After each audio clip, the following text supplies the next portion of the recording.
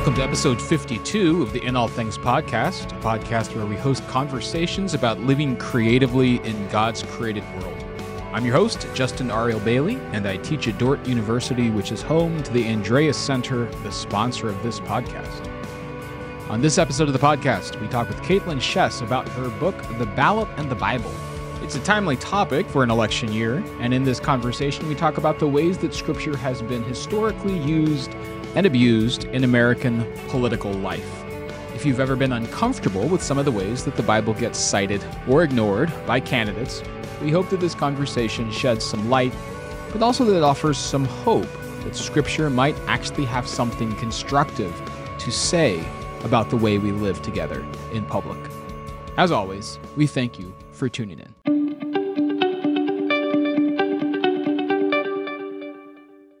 If you haven't noticed, we are in an election year in the United States. I live in Iowa, which has traditionally been the site of one of the first presidential primaries, the Iowa caucus. It's a sort of litmus test for which presidential hopefuls are actually viable, and this means that various candidates roll through our county seeking to gain traction and resonance with voters in the Middle West. One of the ways that they do this is by leaning into religious faith. A couple of months ago, a number of Republican candidates came together for an event in our community. A large part of the focus of that event was on the role of faith in public life. There was broad agreement that protecting religious liberty was a priority, but there were differing points of view when it came to how faith concretely can inform politics. One candidate said that it is mostly a matter of leading by example. Another candidate cited Jesus' message of love your neighbor. Another cited the importance of making space for faith-based organizations in the public sphere. Putting faith and politics together can be tricky in a diverse society. I want candidates to feel the freedom to allow their personal faith to shape their political service and to be able to talk about what that means in a way that makes space for others. But I also confess that more often than not, I feel uneasy when candidates begin to talk about their faith. I wonder if they're just trying to say the right thing, just trying to get votes. Sometimes it feels that the Bible is just a prop, and that Scripture's citation is just virtue signaling. What is the right way to cite Scripture in political life? Is there a right way? What can we learn from the ways that Scripture has been used in politics throughout the history of our country? These are the sorts of questions that Kaitlyn Schiess asks in her book, The Ballot and the Bible. It's an account of the ways that the Bible has been cited publicly throughout American history, from John Winthrop's reference to America as a city on a hill to the use of Scripture at presidential prayer breakfasts. It was an illuminating book and a fascinating conversation, and I'm delighted to share it with you now.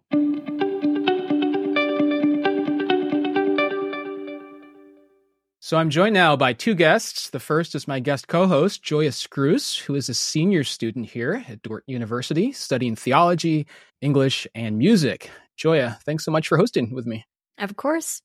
And our featured guest is Kaitlyn Schiess. You may know her as a regular co-host of the popular Holy Post podcast, or for one of her books. Her first book was entitled The Liturgy of Politics, but it's her new book, which is the subject of our conversation today, The Ballot and the Bible: How Scripture Has Been Used and Abused in American Politics and Where We Go From Here. Kaitlyn, thanks for joining us on the In All Things podcast. Yeah, thank you for having me. So obviously this is an election year in the United States, if people haven't noticed. But the themes of the book are of perennial interest to Christians, or should be, regardless of whether we're in an election cycle or not, because they're about the way that the Bible has been used and abused, as the subtitle says, in American politics. These are also themes you've been studying and working with for some time. So I wonder if you could share a bit of the origin story for this book. What made you want to sort of study this and write about it? And then I wonder what the greatest surprise was that you found from the time that you began writing it to the time that you finished writing it. Yeah. Oh, those are great questions. Yeah, I had no plans truly of writing a book while I was in a doctoral program. That was not a plan that I had, nor that my advisor had. But I got, an idea got a hold of me, and I was really kind of couldn't let it go. And part of it came out of, I've spent the last few years since my first book was published in 2020 speaking to a lot of churches and Christian schools about faith and political life. And there were two questions that were easily the top two questions that I would get asked after I would speak. The second most frequently asked question would be just some kind of Bible verse, like Romans 13, tell me about that. Or given to Caesar what is Caesar's, tell me about that. So people were curious about how certain passages fit into their understanding of their political life. And I tended to not talk about some of those kind of explicit passages about government because I wanted us to move away a little bit from just focusing on those and wanted us to think about the story of Scripture as a whole.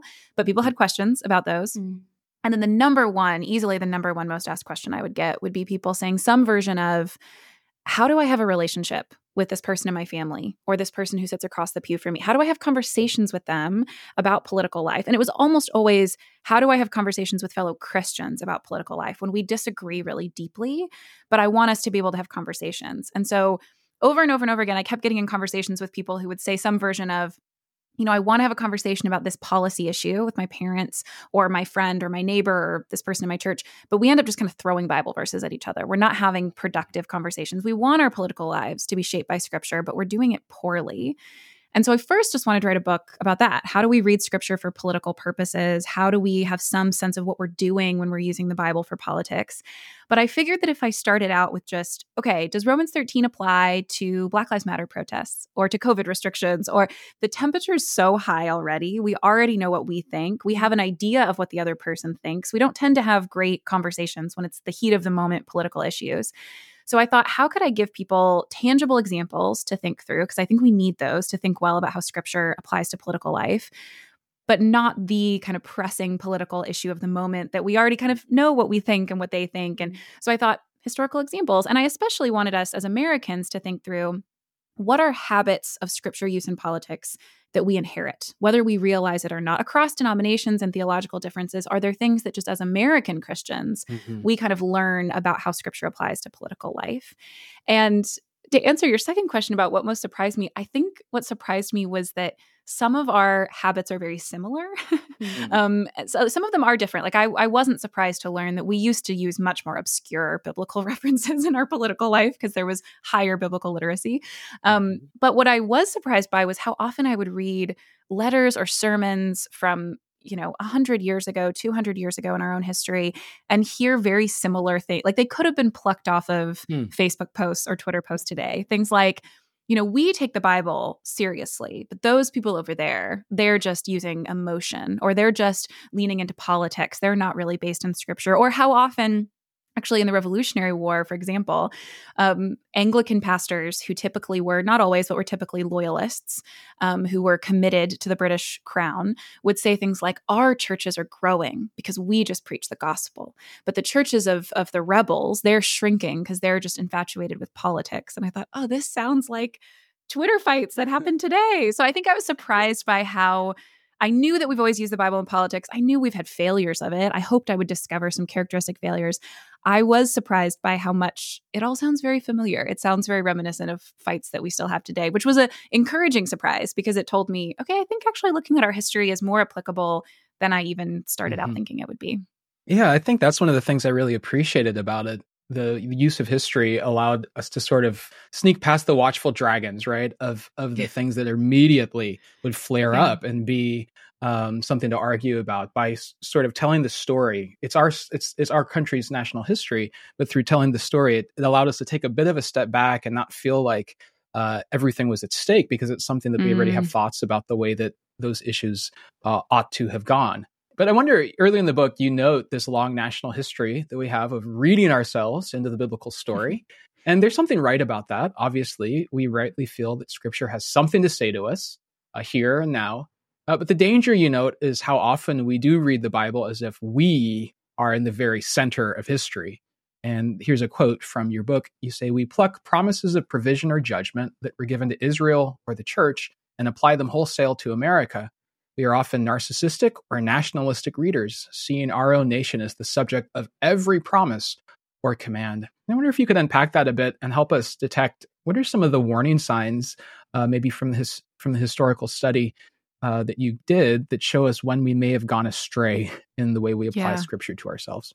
Yeah. Oh, I so appreciate that question because it is a concern of mine, not to say, let's not see ourselves in Scripture. Let's not see instructions for our political life. Because I think that's a real temptation. I think some of us have seen the failures of Bible use in public life and have thought, maybe we just stop doing this altogether. It's just too dangerous.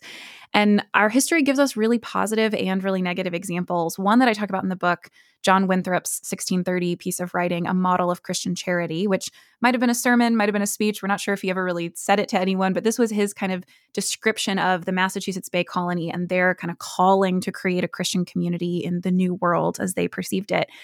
And one of the things that he does that's really positive is he goes to Scripture and sees depictions of common life and God's desire for common life for people that include things like, people might be surprised, this language that I'm about to talk about, people use a lot, but they don't use some of his earlier language where he's saying, we'll be judged if we mistreat the foreigner at our door or the person who's hungry. He gets a sense that there is descriptions in Scripture of how communities best function and how God will judge not just Israel. This is true of nations in the Old Testament are judged for how they treat people made in the image of God, especially how they treat those who are in need. So that's a really appropriate use of seeing your own community in Scripture and saying, this is how we will be judged by God, by how we treat these people in this new community that we're building. Some of the negative things that he does, he draws on Deuteronomy and sort of says, we will be blessed in the land God has provided for us. So then he's moving from these judgments that are given to all sorts of nations in all sorts of specific situations. We can see themes across Scripture. We can see nations that are not God-specific people still being judged in this way. And he moves to drawing on a promise given to the people of God, specifically the people of God and the people of God in a specific time and place, and says, this is now the gift for us. This is, God will bless us in the land we are going to possess, which of course in American history, we see the great ill effects, the great evil that came out of us saying, this is the land that God has given us. And so we can harm other people who are living here already in order to possess this land God has given us. So I think some of what we learned in that history is we can be selective because that historical example, there was a mix of good and bad there. But the example that we often then drew on throughout the rest of American history was the language Winthrop used drawing on the Sermon on the Mount, where he said, we are a city upon a hill. And that really positive language about our own nation, this idea that we are, this shining example to other nations of prosperity and goodness, that's the part of a model of Christian charity that got picked up and used throughout American history, not the part that said, we'll be judged by how we treat the poor and the stranger at our door. And so I think part of the lesson there is, okay, let's actually do better biblical theology. Let's see what parts of Scripture, what themes, what stories apply to nations that are not God's people, and then what things really are specific to God's people in a certain time and place. But I think even more importantly than that, because sometimes that can be kind of easy. People can, in an election year, go, oh, you're misusing that Scripture. That's about Israel. That's not about America. That's good hermeneutics to point that out. I think the more insidious thing that happens throughout our history, especially with this language Winthrop uses, calling this new, he wouldn't have even thought of it as a nation, but this new community of being a city on a hill, is that we imbue this biblical language with all of our ideas of what that language should mean. So Ronald Reagan, who uses this language of a city on a hill, decades after Winthrop uses it, describes in his farewell speech at the end of his presidency what he meant by a city on a hill. And he says, I'm paraphrasing him, but he says this is his ideas that America is this shining example of, bustling commerce and a strong country. And so he's taken this biblical language. A few verses before Jesus calls the people of God a city on a hill, he says, blessed are the meek and the persecuted. This is not a typical picture of might and prosperity. But I think in our desire, as you said, to see ourselves in Scripture, we can miss the places that we see ourselves, but then also bring with us all of these ideas about what a flourishing community looks like that might not really be what Scripture was talking about. And I think that's the harder error for us to identify, is the times that we might be seeing ourselves in some sense correctly, but we're imbuing the language we're taking from Scripture with all of our own ideas about what goodness and prosperity are. And they might be quite counter to what Scripture describes. Yeah, so you've given us some insight into how to discern if our interpretation of Scripture is sound or maybe less sound. But the fact remains that our neighbors still have different interpretations of their own. And so after reading the ballot in the Bible, readers may find themselves overwhelmed or maybe even discouraged by the dramatic range of political perspectives that one can credit to the Bible. Mm-hmm. What would you say to readers who are wondering how to move forward, worried about the ways people may misuse or abuse the Bible? And is there a way we can find beauty, not frustration, in the multivocality of interpretations? That is a beautiful question, because I relate to this sense that like maybe it's impossible, maybe it's just too hard. I think even while I was writing the book, there were political developments, things like the overturning of Roe versus Wade, things like decisions that were made about student loan forgiveness, where Bible verses were thrown back and forth. All kinds of people were using Bible verses to describe their positions, and it can just feel like not only frustrated, maybe we shouldn't use the Bible at all, but can the Bible give us any guidance on any of this if it feels like it's just completely open to interpretation? I think one thing that we can do, first of all, to kind of remind us that it can be used really positively is, again, look to our history and say the Bible has been misused greatly in just American history, not even speaking more globally. It's also been used for some of the greatest movements towards justice and goodness and human flourishing in our nation's history. I mean, you can't read writings in the civil rights movement or writings from abolitionists and not find scripture just everywhere because it was so informing what they were doing.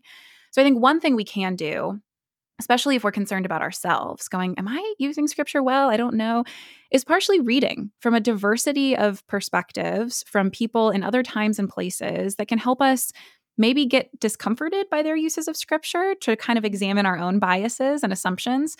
One of my professors my professors in seminary would say, we're going to read a bunch of spiritual formation stuff throughout all of Christian history. And he was like, we're going to read stuff that makes you really uncomfortable. And one of the kind of habits I want us to have is asking first, is this strange or am I strange? Is this thing I'm reading in Christian history just a weird oddity that maybe I don't have to learn from? Or actually, are our modern Christian practices the strange thing? And so I think reading from a diversity of perspectives, reading from Christians around the world and throughout time can be really helpful. But I think another important thing this history teaches us is actually that our convictions about what Scripture says about who God is, what kind of community God wants humans to live in, what kind of creatures humans are, we should hold those convictions more tightly than we hold convictions that we might legitimately have about what those prior convictions mean for our political life. I think if there's anything Scripture teaches us about politics, it's that it is always, in a fallen world, going to be contingent and provisional. We're going to try things, and then we might discover that they don't work very well. We're going to make judgments, and then maybe later we decide we were actually really wrong, sometimes grievously wrong about the judgments that we made. And as long as we have that sense of what politics is, that it is important, that it matters, what the decisions we make about how humans made in the image of God live are really important. And yet we are never really saying, when it comes to politics, we're never saying, thus saith the Lord. We're never making the final judgment of how humans should always be or how we should always live, because we're responding to different demands at different times. And as fallen creatures, we don't have the right perspective always of what we should do. We'll make wrong decisions. Even if they're not evil decisions, we'll still have a limited perspective and not be able to make the best decision. So I think if our history teaches us that kind of appropriate humility about our political judgments, that's a good thing. It shouldn't put us in the position of kind of not being able to do anything, because our history also teaches us that God has moved in political movements in history for great good, but we have to hold those judgments loosely, which is often something I've learned from people in the civil rights movement, from abolitionists who often said, actually, I'm leaving some level of judgment up to God. I believe what Romans 12 says, that it is not, revenge is not mine to take, but it is God's wrath that will ultimately be against evil. And so I can work really hard for justice on earth, but I won't use unjust means to achieve the political ends I desire, because I know God will ultimately provide it. So I can work really hard. I can hold my political judgments strongly, but also loosely in another sense, because I know it's not ultimately up to me. Like, the weight of the world is not on my shoulders to create perfect justice and mercy on earth. I can work faithfully now without feeling like, gosh, if I'm wrong about this, then that's kind of the end of the world. Or if I don't achieve this, that's the end of the world. I have some security, actually, in an eschatological sense, that the return of Christ to make all things new can give me some freedom to act well politically without feeling like I am the be-all, end-all of the judgments I make having to create this on earth. So, yeah, in the book, you uphold the Black American Church as a positive example of tracing and applying the redemptive arc of Scripture, noting the special insight that marginalized people groups have into the story of a marginalized people. And just now you brought them up, saying, there's really positive examples of biblical use even in our nation's history. So is there a way that Bible readers with social power and privilege who are finding themselves in a different spot can don this good, healthy, interpretive lens? And where should someone in this position begin? Yeah, that's a fantastic question. Some of it I do think, as I said, comes down to who you're reading and who you're listening to, which is, I think, only a first step. It's easy for that to be the last step, especially for, people like us who are thinkers and think that most of our lives are the things that we read and things we believe. But that's an important first step to say we live in a time and place where there are more resources available to us than ever before to read people in other times and other places. So, for example, my church just went through Revelation, and there were a bunch of women in my church who were like, I don't want to study Revelation. I've seen it really misused. I'm nervous. And one of the things I kept coming back to was both Alan Buzak, who's a theologian, a South African theologian, his commentary on Revelation, which is moving. I mean, this is someone who is not only commenting on Revelation, but's doing it in the midst of great injustice. Like, this is not a hypothetical, theoretical question for him. What Revelation means for his political life is pressing. Reading something like that, which is actually a pretty short commentary and pretty accessible. It's not something that's just kind of esoteric that only people who spend all of their time reading commentaries could read. People in the church could be reading this.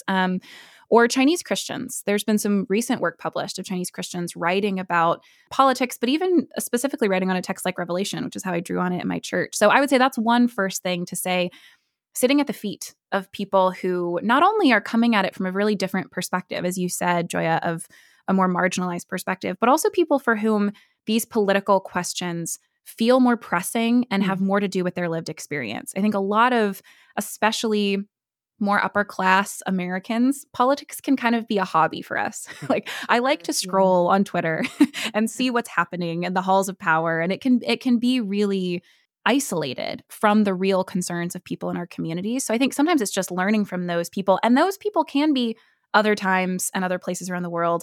They also can be making sure that in your community now, you're reading the Bible with people who have more of that kind of pressing political need in front of them.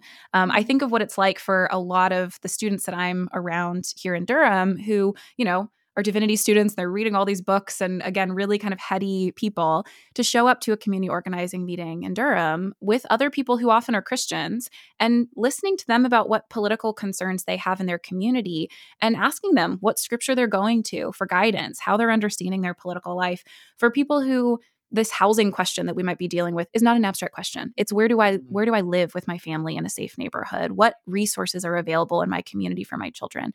So I think that's a big part of it, is sitting at the feet of those people and doing it in a really lived way, not just having it be an abstract question, but saying most of us live in communities where we can seek out different opinions about scripture. We can live with people, not just kind of give charity on behalf of others, but live with people who have these kinds of pressing political demands in front of them. And that can also help us not just, I think, read scripture better, but learn to think of politics in a more local way and in less of a kind of hobbyist way, where we actually can just get really exhausted by consuming a lot of political media without actually doing much politically that serves our neighbors.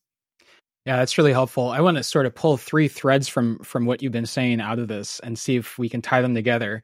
So the first thing is something you mentioned earlier, where you said the temptation sometimes, because of the way that we've seen scripture abused, is to say, oh, let's just not ever mix scripture with politics. But as you just noted, for the Black interpretive tradition and others, that hasn't been an option. That's not an option for many people, to not mix scripture and politics. And then the second thread is this place in the book where you talk about, just because we're using the Bible in public life, you're right, it's not always Christian nationalism. So I think that's one of the fears that sometimes we have, is that when scripture is quoted, that it might sound like Christian nationalism. And you're saying it's not always the case that that's Christian nationalism. So that's the second thread. And then the third thread is this quote where you said, where do you see yourself in the biblical story? The Black church in America read the story of the Exodus and saw themselves in the oppressed Israelites, yet the white churches did not see themselves in Pharaoh. So I'm not sure what the question is there. I'm wondering if you have any comments on those threads coming together, both in terms of the fact that putting scripture and politics together is a necessity, a lived necessity for many. But why is it the case that sometimes when we put it together, we don't see ourselves in Pharaoh, and sometimes when we put it together, we see ourselves only in the position of those who are oppressed? Yeah. I don't mean to be the Bible person that just goes, oh, let me tell you another Bible story to answer your question. But I do think there's a really good description of this in Scripture. In Luke chapter 4, when Jesus is quoting from Isaiah, this is the beginning of his public ministry. And he says, I'm here to give freedom to the captives and sight to the blind. And it says all the people just were amazed by him. And is this Joseph's son? Wow, amazing. And he says, this reading, this is fulfilled in your hearing. And it's like this amazing moment. If he's starting his public ministry, this is what he's going to do. Luke is kind of using this as a model for, okay, he just said he's going to do all these things. And that's really what he does throughout the book of Luke. But then there's this strange part where they're so excited, they're so amazed. And then Jesus reminds them of when Elijah and Elisha both went to people outside the people of God and served them and healed them.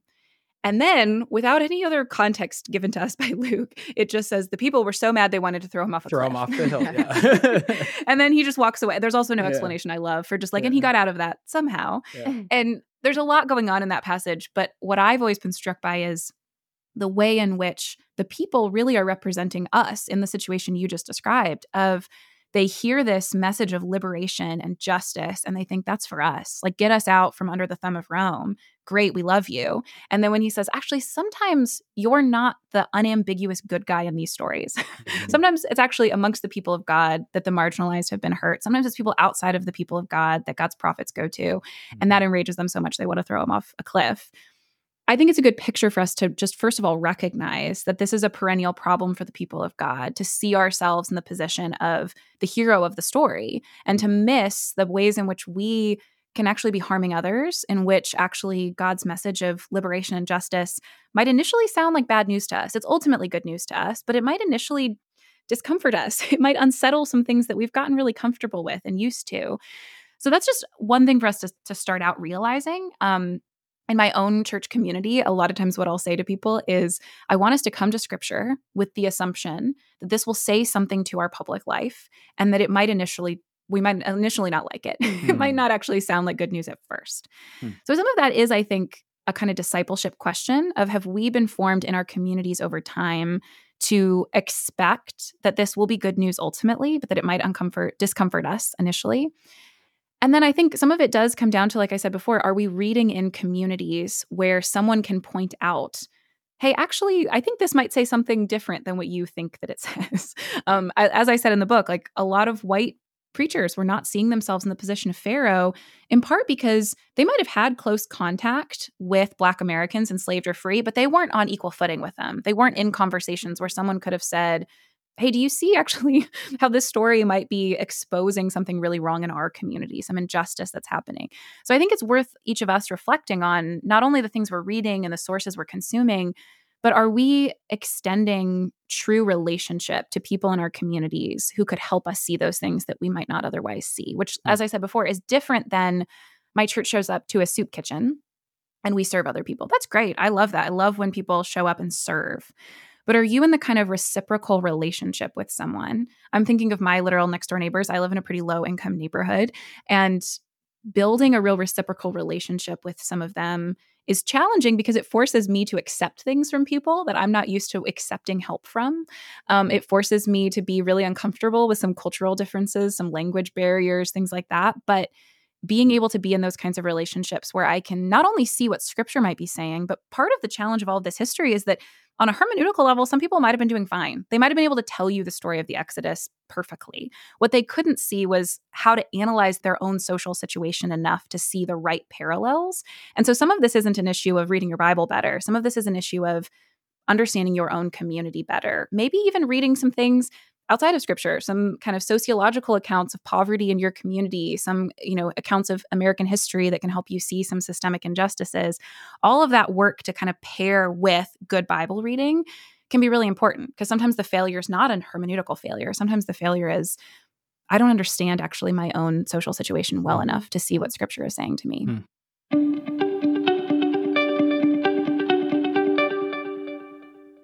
We are talking with Kaitlyn Schiess about her book, The Ballot and the Bible.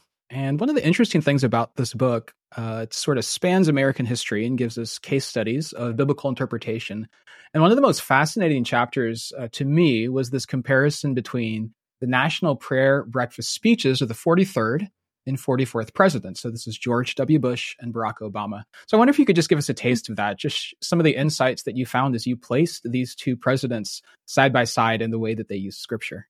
I so appreciate you asking that, because people do not tend to think that that's the most interesting part of the book, but it's probably my favorite. Oh, good. Because I think it's fascinating. So I wanted to have a more contemporary example, and I wanted us to think a little bit about, what do we want from our elected leaders? There's a lot of talk about wanting Christian leaders or being uncomfortable with Christian leaders, but I just wanted us to ask, as Christians, what makes a leader Christian, and what do we want out of a Christian leader? And so I picked two presidents had very different kind of public records of Christianity, in part because they were from two different parties, in part because they kind of came out of different church traditions, in part because of racial prejudice in America. But one president who was kind of known as the super Christian president, George W. Bush, another president, Obama, who had to spend most of his presidency convincing people he wasn't Muslim because of a persistent false rumor that was being spread. So very different public records.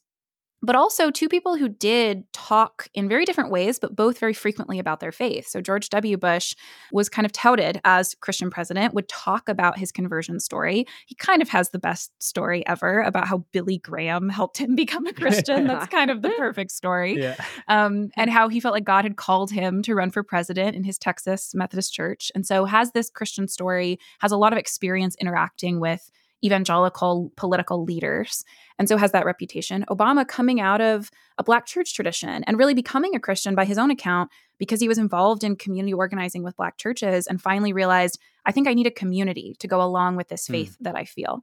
Very different conversion stories, very different kind of Christian traditions they're coming out of. And I wanted to focus on their National Prayer Breakfast speeches because they are kind of this singular opportunity, and a lot of that's changed. Some of the history of the National Prayer Breakfast has changed recently, but in their presidencies, this was this moment for the president to address the nation from a distinctly faith perspective. It was more okay for them to talk about their own faith, to talk about the faith of other people in the nation. And Obama and Bush did that very differently. For Bush, surprisingly, this was probably I should have said this earlier, this is probably the most surprising thing I learned in all of my research. In his 8 National Prayer Breakfast speeches, George W. Bush never said the name of Jesus Christ once. So surprising. Which is wild. He talked a lot about God in very general terms. He talked about sovereignty. He talked about faith that was shared across the nation. And part of this is also a change in our own kind of religious landscape in America, that when George W. Bush was president, it was more common to talk about America as just generally religious. And I think he probably felt more comfortable just saying, well, we all kind of believe the same things, right? So I'm not going to get too specific about my faith because I don't want to alienate anyone. And I want to kind of draw on a civic religious tradition that America is religious, it's Christian, but we're not getting too specific about Christianity. And that's often what he did in his speeches. And he very rarely connected his faith to certain policies. He would talk about it giving him comfort or being a sense of his own identity. And so what I saw was Bush really drawing on, I'm a Christian like you. I'm drawing on Christian identity. I'm not really going to get specific about my faith. And I don't really think that's how I should, reach across the aisle to different people. But I am going to draw on the fact that I'm one of you. I'm a Christian, and I find great guidance and comfort in that. Obama, in his National Prayer Breakfast speeches, talked about Jesus a lot. In an early speech, he talked about having his faith in the nail-scarred hands of Jesus, which is very specific. And he referenced more religious traditions than Bush did, and more often talked about Americans who did not have a religious faith. He quoted scripture much more often than Bush did, and he connected it to policy much more often than Bush did. And prior to his becoming president, when he was kind of on the rise as a senator, he gave a speech to a group of faith leaders in Chicago and talked about how he was worried that the Democratic Party had ceded faith, especially Christianity, to the Republican Party. And he said it's ridiculous. It's not right for us to make people leave their faith at the door. We should draw on what he would call the moral language of our country, which was scripture. So he would say, if we get rid of scripture in public life, we're getting rid of the moral language of our country. So where Bush really drew on identity, Obama really drew on Christian language and scriptural language as the moral language of the country. And what I wanted to do in showing those two differences was partially to force the question of what do we care about? Do we care about Christian identity or Christian language more? Neither of them, I would say, was really robustly having Christian principles inform their policies. Do we care about that? And kind of hoping that readers would examine for themselves, like, what do I really want out of a Christian president? Do I feel like they're on our team and that just feels good? Or do I want Christian principles to really shape policy? And if I do, how do I feel about that in a pluralistic world? One thing I actually felt really positively about how Obama used Christian faith, and I don't agree with all of his policies or even, many of the things he said in his prayer breakfast speeches, but one thing I appreciated that I think many Christians today can learn from is that it seemed to be important to him that he get specific about his faith to open space for other people to be specific about theirs. So he would quote from the New Testament, from the Hebrew Bible, from the Quran. He would reference other religious traditions, and he would talk about, and he even said in one of his early speeches, we read from different texts. We follow different edicts. Like, we are different, and we should be honest about that. And actually being honest about that helps us have a more honest conversation about where we could find common ground as well. And I think that's something that might be important for us to learn from, is some of us are starting to think Christianity has been so misused in political life. Maybe we just quit it. Maybe I just leave my faith at the door voluntarily. And I think some of that witness could be a good witness to us to say, actually, how can I bring my faith fully to bear on public life, but not in a way that pretends like everyone else should just believe the same things, or we already do believe the same things, but in a way that says, actually, for myself, I think I want to bring my Christianity to bear on my public life. And I want my literal next door neighbors, Muslim immigrant family, I want them to bring their faith to public life, because otherwise we're not being honest with one another. We're not caring about the full lives of people. And I think that that's one thing that our history can teach us as we're coming into a much more pluralistic era than we've ever had in American history. I was really interested in that example of former President Obama, who, as you wrote, cited his own religious beliefs more often because he acknowledged the importance of pluralism. So you kind of talked about that from, the position of being a citizen and what would it look like for my neighbor who believes something pretty different from me to also bring their faith into their public life. But maybe circling a little bit back to that example of a Christian political leader, is it ever appropriate, or when might it be appropriate for a Bible-believing political leader to make a call for a nation to, act Christianly? And we have this idea that, we need, or many people have this idea that we should have Christians in political office to be promoting this kind of moral framework. So what might that look like while still, holding strongly to Christianity while advocating for religious pluralism? Yeah, that's a great question. And I will say part of my concern in that chapter was to think about not about elected officials, but about Christians who might feel like I should leave my faith at the door. But it's an important question too, to think about elected officials. And again, it's like not an old question. Like, there are current examples of people who are using scriptural references in public life for a variety of purposes. And honestly, it is true that most of the time we can find good reasons to critique their interpretation, because biblical language does have this rhetorical power. So people are tempted to use it without really paying attention to, is scripture robustly informing my policy, or is this just a rhetorical tool to use to kind of show people I'm on the right team, or to kind of invoke divine judgment against your opponents or things like that? I would like to see more politicians do the former, though. To say, really, we are being honest about the fact that scripture is shaping some of what we believe is good for our common life together, but not in a way that sort of is a rhetorical flourish, which might mean they quote it publicly less. I think I would prefer a politician who is really paying attention, who, if they are a Christian, really paying attention to what scripture says about how human communities best function, and having the wisdom and input of other people, including Christians who've thought deeply about specific issues, help them understand, how might I vote as an elected official? How might I advocate? How might I speak about these issues? I would prefer that over, here's a really helpful Bible verse that just kind of tells people I'm the right kind of person. I mean, it reminds me of Ronald Reagan, who was another one of those presidents, very lauded as a very Christian president. One of his speechwriters wrote a little memo before one of his public appearances and sent it to his staff and said, basically, you won't understand all the religious references, and he won't either, but it's fine because his audience will, and that's all that matters. And, in a perfect world, I would really prefer that those biblical references happen at an earlier stage than rhetorical flourishes on a speech. I don't think those are always 100% wrong, but I think our motivations get really mixed when it comes to how am I appealing to a certain demographic, or how am I identifying myself with a certain community. The work, whether it's for individuals in a voting booth or elected officials making public decisions, the real challenge, the real hard work is have I spent a lot of time immersing myself in scripture, drawing on the guidance of other Christians, and then asking how that applies to this specific moment? And that won't probably be the kind of thing that works well as a soundbite, as a little verse that's just added to something. That will be the kind of work that again, I think it goes back to the eschatology. It's like at the end, in God's economy, this will be fruitful work, even if it doesn't have the rhetorical force of, I pulled a Bible verse out in front of a lot of people. Absolutely. This is less a question about maybe like political leadership and more a question about spiritual leadership, although of course that can include political shepherding. This polarized election season, pastors may feel hesitant to bring up politics behind the pulpit, possibly fearing theological error or maybe more likely offended congregants. How might pastors speak about political life without conflating kingdom and state citizenship or suggesting their interpretation is the only Christian position? Yes, that last part is really important because I think even what we were just talking about, these two presidents, I think the real danger is not that scripture informs a policy, but that we start to think scripture means this policy is the only option. And if you disagree with me, then you're disagreeing with God. That gets really dangerous really fast. When it comes to pastors, I always make this distinction because I talk to lots of groups of pastors and it freaks them out when I come out and I'm like, we should talk about politics in the church. They're like, no, I don't think that's a good idea. And what I have to clarify right off the bat is that when I talk about politics, I am meaning it in a much broader sense than we typically use it. I'm meaning it in the sense of the word that it comes from in Greek, polis, meaning city or community.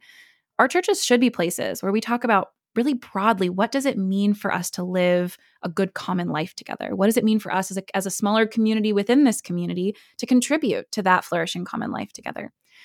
The pulpit should not be a place for partisanship, for this is the party that you should support, or this is the candidate that's the correct one, or this is the policy. And where you find the line between those two can be really tricky. It often tends to fall where we just feel comfortable. That's not a political issue because I just assume we should all be okay with that. That one is a political issue because I think we should disagree on it. So negotiating that line is really challenging. I will say, as someone who is not a pastor but spends a lot of time with pastors and belongs to a community, a local church that I love, I have seen incredible moments in my own community where pastors and Bible study leaders have been really committed to teaching what scripture says about our common life when it comes up in the series they're in, or if they follow a lectionary when they get to that text, and not being afraid of it because it could sound, partisan, but really preaching the truth of what this scripture says, but then also leaving some of that up to the Holy Spirit to convict people on. I have actually seen that sometimes when we try too hard to say, and this is the political implication, it's very specific, and this is what we should do, people react pretty strongly to that.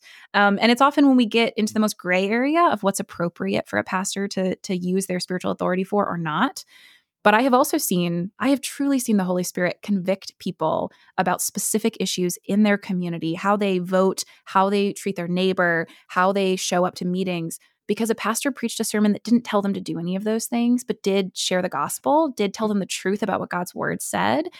And the Holy Spirit used that in really tangible ways in a community. And often with conversations in a pastor's office or amongst people in a pew, or I don't think the church should be a place we don't talk about partisan questions when it's appropriate, but leaving some of that up to the Holy Spirit to guide and direct us. And too often, I think we just don't really believe the Holy Spirit is working or will do that. And I think that's kind of the underlying problem there very often. Yeah, thank you.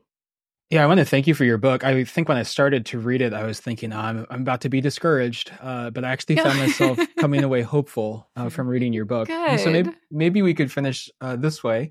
As you sort of survey what's going on right now in our country, what are the things that bring you some discouragement? And then what are the things that bring you hope in the midst of the work that you're doing? Yeah, I think I spend a lot of time when I'm talking to churches or Christian schools about media consumption, because that's something that really discourages me, is both the way in which our polarization is often fueled by conflicting media narratives. Algorithms are powerful and they shape our political lives. And I was recently staying with some family and watched like a couple hours of cable news, which I never normally do. And because they were watching it, and I just thought, oh gosh, this is terrible. Like, I know it's terrible. I've read all the studies of it. I write about it. I've talked about it, but I don't actually consume very much of it. And I watched a couple hours and I thought, of course, everyone is exhausted and discouraged and frustrated and, hates their neighbor because you're being told to in really powerful, like affectively powerful ways. So that discourages me. I don't know how we get off the train of some of that with how much money is involved, how powerful it is. Myself, I'm mostly just like consuming less and less because I've seen how it affects me. When it comes to hope, it's actually connected to that story. I was just with some family and was discouraged about media consumption. And my grandmother, who is a faithful Christian, has been a faithful Christian, essentially her whole life, has sacrificed and risked a lot to share the gospel with a lot of people around the world, to take care of their bodies. She's just an incredible witness to me. She was saying, I've watched the effects of this on people and I'm watching less of it. And I don't want to consume this stuff that is rotting the brains of people in my community. And I do think there are people that are beginning to see how deep this problem is. I meet pastors all the time who will say, this has been really hard in our church, but also we're having conversations we've never had before. We never thought we could talk about this, but now it's so challenging that we just have to. We're forced to deal with the issue for the first time. And I'm also just seeing a lot of young people who not just have changed their minds about certain policies or want Christians to do politics differently, but who see a different vision for what a flourishing life could be and want that even in their very local communities, want to create that in a family, want to create that in a neighborhood. And that is encouraging to me, that focus, moving from just I'm consuming tons of content about national media to I brought a casserole to my next door neighbor. I showed up to this local city council meeting. I engaged this issue that my literal neighbors are affected by. Those kind of things are not always perfect. They sometimes are still discouraging and challenging, but that's what makes me excited about serving my community, being involved in my community. And it's honestly when I most interact with people who I think you've got the vision for God's desire for you to care for the flourishing of your community. And even if we don't see big, giant results of that, I'm seeing quiet faithfulness in small places. And again, in God's economy, I think that means a lot more than when we try and sell our souls for some big national change. Our guest has been Kaitlyn Schiess. The book is The Ballot and the Bible, How Scripture Has Been Used and Abused in American Politics and Where We Go From Here, published by Brazos Press. Kaitlyn, thanks so much for joining us on the In All Things podcast. Thank you both so much.